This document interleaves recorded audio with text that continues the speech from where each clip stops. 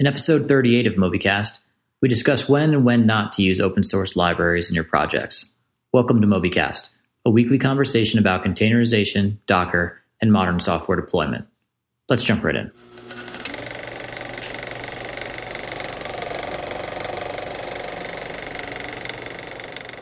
Welcome, Chris and Rich. Hey, guys. Hey, John. Hey, another episode of MobyCast. So, Rich, what have you been up to last week? So we are about to upgrade our servers to PHP 7, which shouldn't be a big deal, but we have almost 100 different websites that we manage on our servers, and all of them That's a few. Yeah. And all of them are using A records, right, to point to the IP address. And so now all of these will have to be updated. And the problem, of course, is that we don't have the credentials for GoDaddy or whatever is their domain manager. So I'm preparing this for January 15th because I know that if I send out the email, it'll take a month and a half for everyone to actually. We do this once a year, I feel like. Unfortunately, this upgrade requires an IP address change, and so it's just a nightmare. In addition to that, we're also like, well, if we're going to do this too, then maybe we should, our version control is now in Beanstalk, and we're moving everything to GitHub private.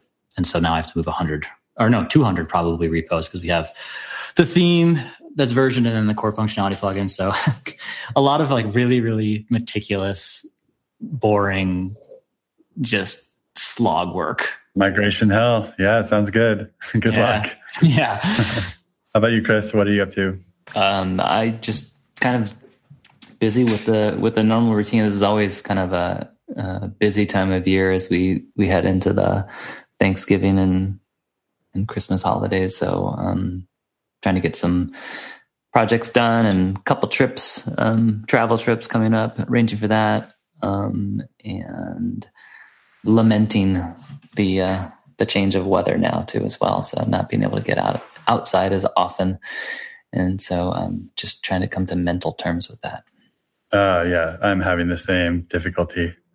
Yeah, this week it's rare that I have to do much in the way of business work or negotiation other than with new projects. But this week we ran across a client that was maybe wanting us to push harder than we normally do and give up some weekends and family time kind of thing. And so in order to do that, I was looking at ways of evening the risk reward ratio that happens on our side for that.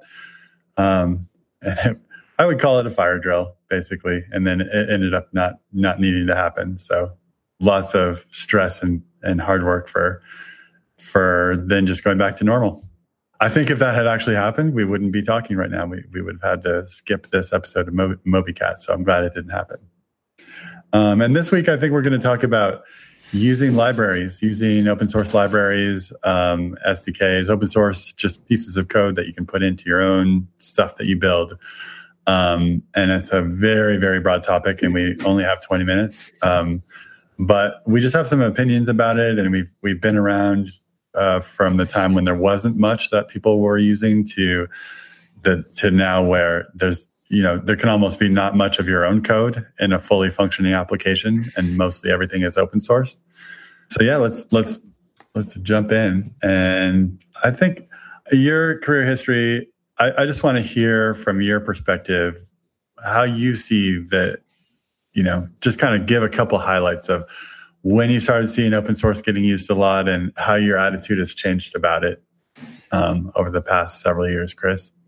Yeah, I mean, being an old timer in this game, I definitely did witness the transformation and the emergence of open source. So that was early 2000, the 2000s, so 2000, 2001, 2002, where it really started to kind of take root, and the whole idea of just open source as a community. There was a couple books written about the subject. I think The Cathedral and the Bazaar, I believe, is one of the ones that was pretty popular at that time. To kind of it was like Basically, at that time, like you said, open. So it was kind of like the Bitcoin of its era in a way. Right? It was the technology buzz term at that time because it was so new, and it was kind of like this really and that controversial maybe too, huh? Like people had strong opinions for and against. Well, I mean, up until that point, like software was something you paid for, right? Mm-hmm. And like this was like, I mean, this is the big linchpin of just Microsoft, right? Its whole. Mm-hmm.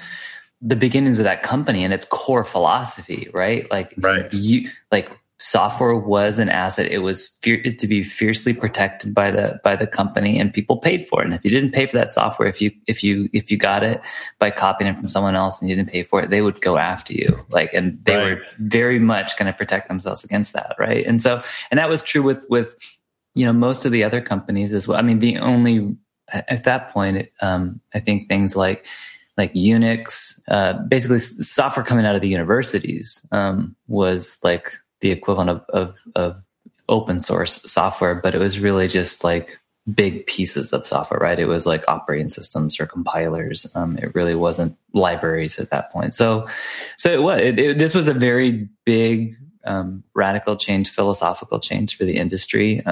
But it definitely, obviously it caught fire, and people realized, you know what, like there's something nice about this, about having a community where people can leverage each other, they can share, and we can get a lot more done by working together, as opposed to make everyone pay for everything that we do.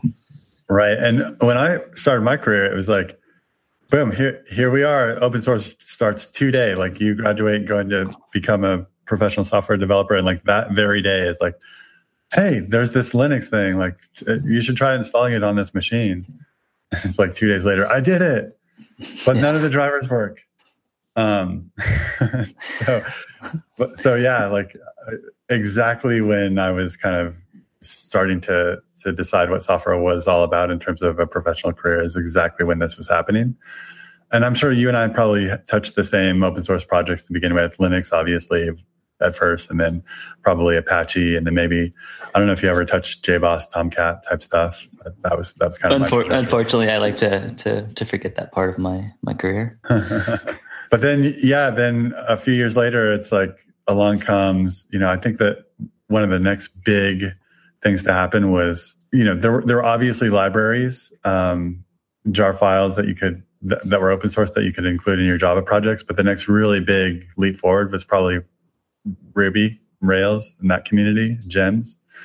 And I don't know that you delved much into that world at that time in your career. Were you playing much with open source and getting involved in any of those communities? No, I'm going back. I mean, I was very much a Microsoft fan. I worked there for a while, and kind of definitely cut my teeth on that tech stack. So around the time that Ruby was kind of gaining hold and starting to get some adoption, I was still pretty much into the Microsoft stack. So .NET, still in that space. So right on. And there was some open source stuff in that space, but not nearly as much. I mean, there was like no package manager for .NET. There is now. I mean, there eventually did become one, but yeah. Well, it's that sort of mentality that started to take hold in the Ruby world that has only increased since then, that we really want to get at today. Because in the Ruby world was the first time you just saw every little thing, anything. Throw it on GitHub. I guess it wasn't even GitHub at the time, but throw it somewhere. I'm trying to remember the name, rubygems.org or something. Throw it there and let other people use it. And it could be, something as big as an ORM or for mapping objects to relational tables in your database, to a little widget, just a tiny little text box with a special feature. And people were just grabbing gems, and you would see Ruby projects with 20, 30, 50, 70, 150 gems in them. And now almost everything, the whole world has kind of moved over to JavaScript and Node and React. And I think it's only increased. What would you say, Chris? Like, has that been your first real, like, I know you did some work in using Python, but you're also deeply involved in JavaScript and using JavaScript to write production code. Has that been kind of the place where you've seen the most action in libraries and available things? Yeah, I mean, I think that NPM probably is like the biggest repository for packages. So it really, like I said, kind of Rails, I think definitely was before Node, and it started. It kind of had this concept, and I don't think it had its own repository, right? I think it was just other things sprang up around it to do so, and I forget what the numbers are, but it was kind of like, after a few years, there was like 25,000 packages like in the Rails community type thing. Node came on the scene, I think, in 2009, 2010. And pretty soon after Node was built, that's when it was like, hey, we need a package manager for this. So let's go ahead and build NPM to do so. And it just, for whatever reasons, Node took off, and the whole concept of having this reusable code as packages took off. And so NPM itself grew very, very quickly. And so I've seen the charts before where it shows the adoption of like modules that are available for Node versus Rails, like how long it took NPM to get to the same size as Rails. It's compressed by like a 3x time, right? Difference, right? So, and I know now it's just ungodly numbers. It's like billions of packages downloads a month type thing from NPM. Right. It's really exploded. And this conversation is about to take a hard left turn, but before it does, I just want to say that I myself even remember somewhere around 2010 or 11 just having an argument with somebody who was a bit of a programming language purist, and trying to argue with me about some technical benefit of whatever it was that they were using. Maybe it was Scala, I can't remember, about why I should be thinking about that and using that instead of, at the time I was using Ruby. And I argued back pretty fiercely at that time. I specifically remember this conversation, just saying, you have no idea what you're saying. It doesn't matter that these esoteric technology improvements that in the language you're talking about exist, because I can accomplish the same business work in the language that I'm using, and the community around it is so much more powerful. And that community is really the future of software development. I just remember having that argument and feeling so right. I was like, yes, this is what it is all about.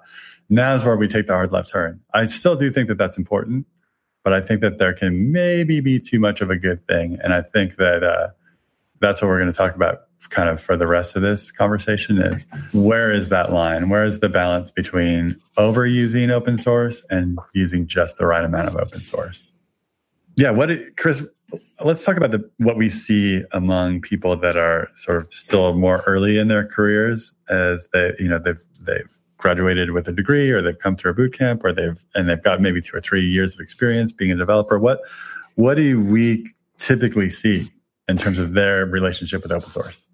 Yeah, I mean, I think for the most part, it's like it's kind of always been there for them, right? Like, haven't known a time where it wasn't there, and so it's kind of like just taking it for granted. Like, it's just part of the software code base, and so definitely see the, I guess, just implicit trust. Like, just like, hey, if I can go find something that does what it is that I need to do, just go ahead and use it, and I'm done, right? Like, this is great. And now I can basically build software by just gluing things together, kind of like a Lego approach, right? Just just attaching these blocks together type thing. Exactly. Yep. And so it's sort of the default behavior. Feature X. Oh, let me go Google it. Does it exist as an open source project? Okay, done. Wow. Now I can move on to feature Y. Mm-hmm. Yeah. And, again, the open source community is great, and there is so much good work that's being done there, that has been done there. It's like, it's impossible. We want to be careful about this, because what we're saying is a little controversial, right? So we want to make sure it's very obvious that we're pro open source. But yeah, go ahead. Right. Yeah. I mean, it's not even possible to build software today without without the open source community. I mean, and to build modern software for like the cloud, right? Like it'd be really hard to write it without leveraging like some just core pieces of just software that has been open sourced. Right. And it would be wrong from a business perspective, right? You would be spending value that you shouldn't be. Yep, absolutely. So it's definitely, it's an important part of this foundational piece, but it's, you also, it's a double-edged sword too, right? Because it's like, you need to be thinking about just a whole bunch of particular facets, criteria as you decide to go use this software. Like, what does that actually mean? Like, you're now trusting code that was written by someone else. You probably are not even looking at the code, and you've now sucked it up into your project, and for all intents and purposes, it's now your code base, and you are now really responsible for maintaining that and for, making sure that has high fidelity and integrity. Hey, this is Rich. Please pardon this quick interruption. We recently passed an internal milestone of 10,000 listens, and I wanted to take a moment to thank you for the support. I was also hoping to encourage you to head on over to iTunes and leave us a review or a rating. Positive feedback and constructive criticism are both incredibly important to us. So give us an idea of how we're doing, and we'll promise to keep publishing new episodes every week. All right, let's dive back in. Chris, before we started this conversation, we were kind of planning, and you said, would you use this code if is this as good as the code that you would write? Like, would you consider it your own? And when you said that, kind of the warning bell that went off in me is, I think a lot of people, especially in their first, let's say 5 years of work, they may assume that any other code is better than their code. There may be just a confidence issue, right? So, if it's on the web and it's in GitHub, it's probably better than anything I would write. So let me just use that. That way I can trust it, because mine is not trustworthy. And so I think we need to break that. That's not okay to assume that all other code is better than anything you would write yourself, right? Like, even if you're context, your own problems, like what your customers want, what the rest of your application is doing. Give yourself some credit. Your code is not default bad code. So don't assume that open source code is better than yours always. Absolutely. Yeah. I mean, it's just like, if you have any experience whatsoever, with writing code, if you've been doing it for any amount of time and studying the craft, studying the material, like, you should have some pretty good thoughts, right? And you should have some base level of confidence. And even if you are new, I mean, you just by looking at the code, you can be learning from it. And I mean, there's nothing to say that you won't see something, a way to improve it, right? So I think being inexperienced is no excuse for not being able to take at least a critical look at something and decide whether or not, like, does this feel good? And you could even, being more inexperienced, it doesn't necessarily have to be like, I'm going to go evaluate the efficiency of this function and the way that it was developed, and is it really the best algorithm? Like, you can pop up a few levels and say, like, hey, this piece of open source software that I'm bringing in, like, does it have unit test? Does it have, is it commented accordingly? Are the files laid out in a way that, makes it easy to kind of understand, like, what it's doing, and how it's organized, right? I mean, those are all things that don't require a lot of experience. If it's in GitHub, does it have lots of issues? Do they look like they're getting attention? How many other people are using it? Exactly. So I don't think it matters. Like, whether you're inexperienced or you've been, a seasoned veteran, when you're looking at adopting some piece of open source code, you need to make that a considered decision, right? Mm-hmm. Because you essentially are saying, like, whatever code you've written, I'm now bringing it into my own project. And I should treat it with the same kind of, respect and concerns that I would have for code written by a fellow colleague, right, on my team or myself. Right. So what would you typically want to use as open source? Like what would you instead? So we've said what we typically see newer developers do is there an open source project for this feature that I'm about to do? Okay, there is. I'm going to pull it in. Instead of having that be the default mode, what do you think is a better default mode? And it can't be like, I'm going to make a very considered, well-researched, just, it's got to be a little bit more easily digestible sort of MO or sort of like way of going about making this decision than something that could lead to analysis paralysis. Like I don't want to suggest that everybody gets into analysis paralysis. So how do we tell people when they should go look for open source?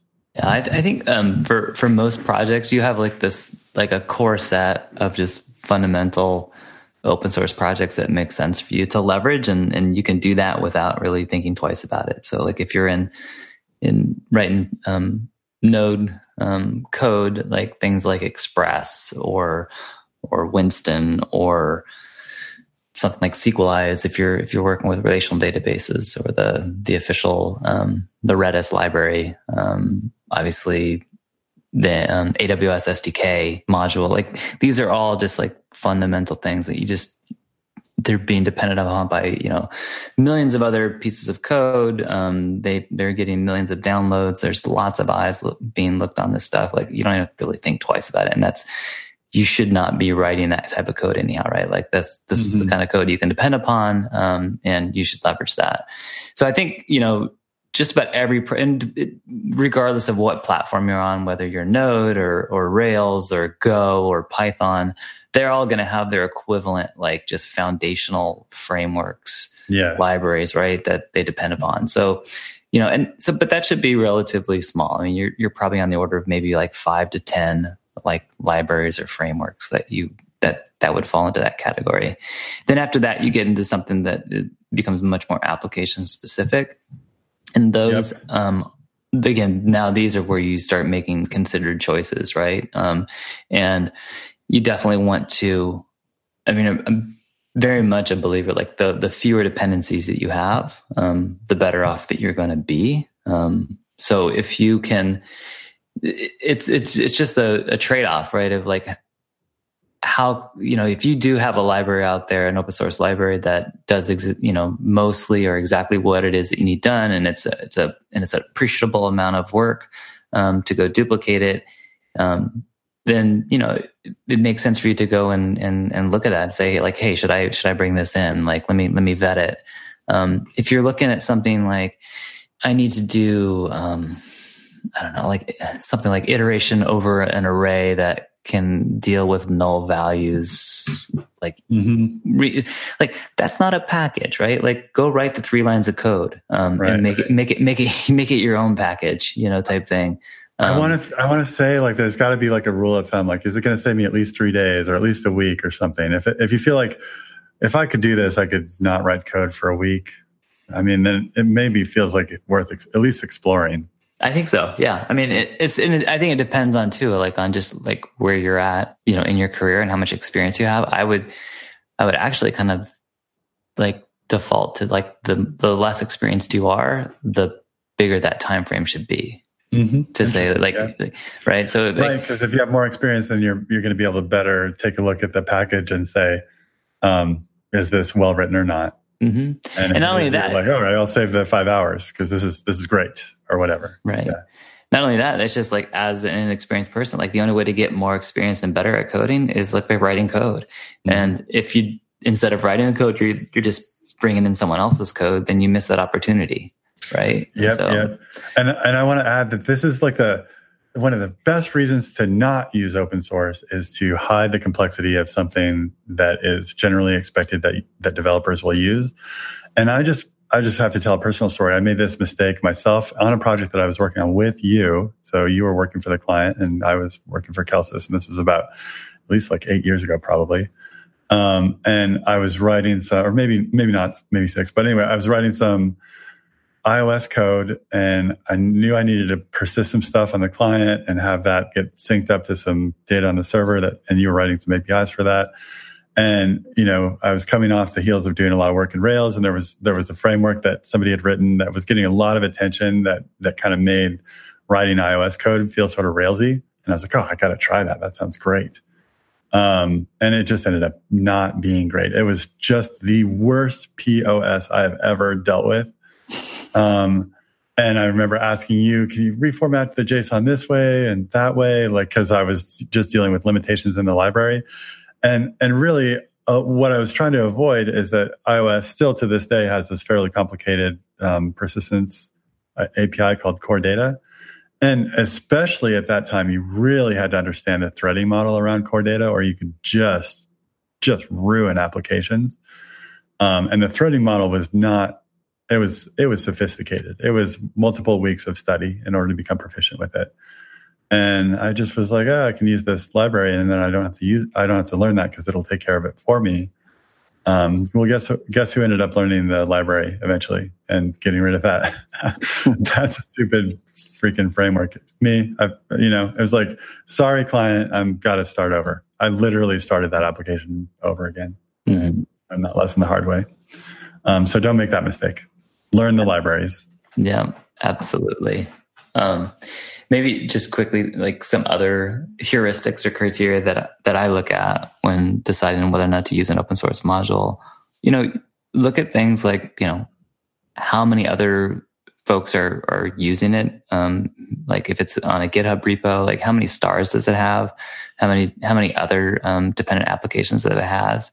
Consider who wrote it as well. Like, there are well-known folks in the community. So obviously, if it's someone that has an established name for themselves and a great track record that you know about, that's going to lend more credence, should give that more weight. That doesn't mean that, folks that don't have that history or that background doesn't exclude them, but it's just like, it's bonus points if it's someone that has a track record that you can look at the commit history too as well, right? Like when was the last time this thing was updated, right? Is it 3 years old? Was 4 years old since the last commit? Then, that's going to be something that's a bit of a code smell. You may want to think twice, 3 times, 4 times about whether or not you pull that in. Like I said, look at the code itself, right? Is the code clean? Is it, can you understand like what it's doing? Is it laid out well? Does it have unit test, or does it have the appropriate comments? Like look at things like that. To give you an idea of the overall quality of it. And then, you can obviously look at things like, issues, like, are there a lot of issues? Paradoxically, it's kind of, I think the more issues something has, it kind of usually indicates like it's actually something you can rely upon, for the most part, as long as they're not just sitting there and they're just stacking up, right? Usually things that have lots of issues means that there's lots of people using it. So if it has like 70 open issues, it might mean that there's 1 million people using it, right? Or agreed. Yeah. Yeah. So anyhow, those are some of the things I think you should look at when deciding whether to use some open source software. Cool. Well, I think that basically paints a pretty clear picture. Hopefully some folks are listening to this and adjust accordingly. Don't save yourself 2 hours. Do the learning and use the solid packages, the ones that really are useful. Yeah, and one other thing too to definitely make sure you leverage is like, so security is definitely, it's a big issue, security, yes, right? Yeah. Like this is like, this is just, it's software out there that anyone can write, right? Like they can do whatever they want. Like you can have like node modules that they get access to the file system. They can write whatever they want, read and write. Mm-hmm. So, security is a big issue. But there's lots of tools out there in the communities to kind of help with this, right? So recently, like in the Node community, there was actually an independent company that was doing security evaluations and kind of like just certifying modules as being clean. And then NPM bought that company, and now it's actually just part of NPM. So you can just do an NPM audit run that command, and that will go and scan for any known vulnerabilities in the packages that you're using. There's other scanning solutions out there as well that do this. They either go against like a CVE database or actually just at the application level as well. So definitely like that. This is another big, huge consideration when using open source software is just like, what are the security ramifications? Right. You don't want the fancy text box that you got off of a React library putting a coin miner into a browser. Yeah. Yep. Indeed. All right. Well, thanks so much for this conversation about open source and using libraries. All right. Thanks, guys. Thanks for putting this together, Rich. Later. Talk to you next time. Bye. Well, dear listener, you made it to the end. We appreciate your time and invite you to continue the conversation with us online. This episode, along with show notes and other valuable resources, is available at mobycast.fm/38. If you have any questions or additional insights, we encourage you to leave us a comment there. Thank you. I will see you again next week.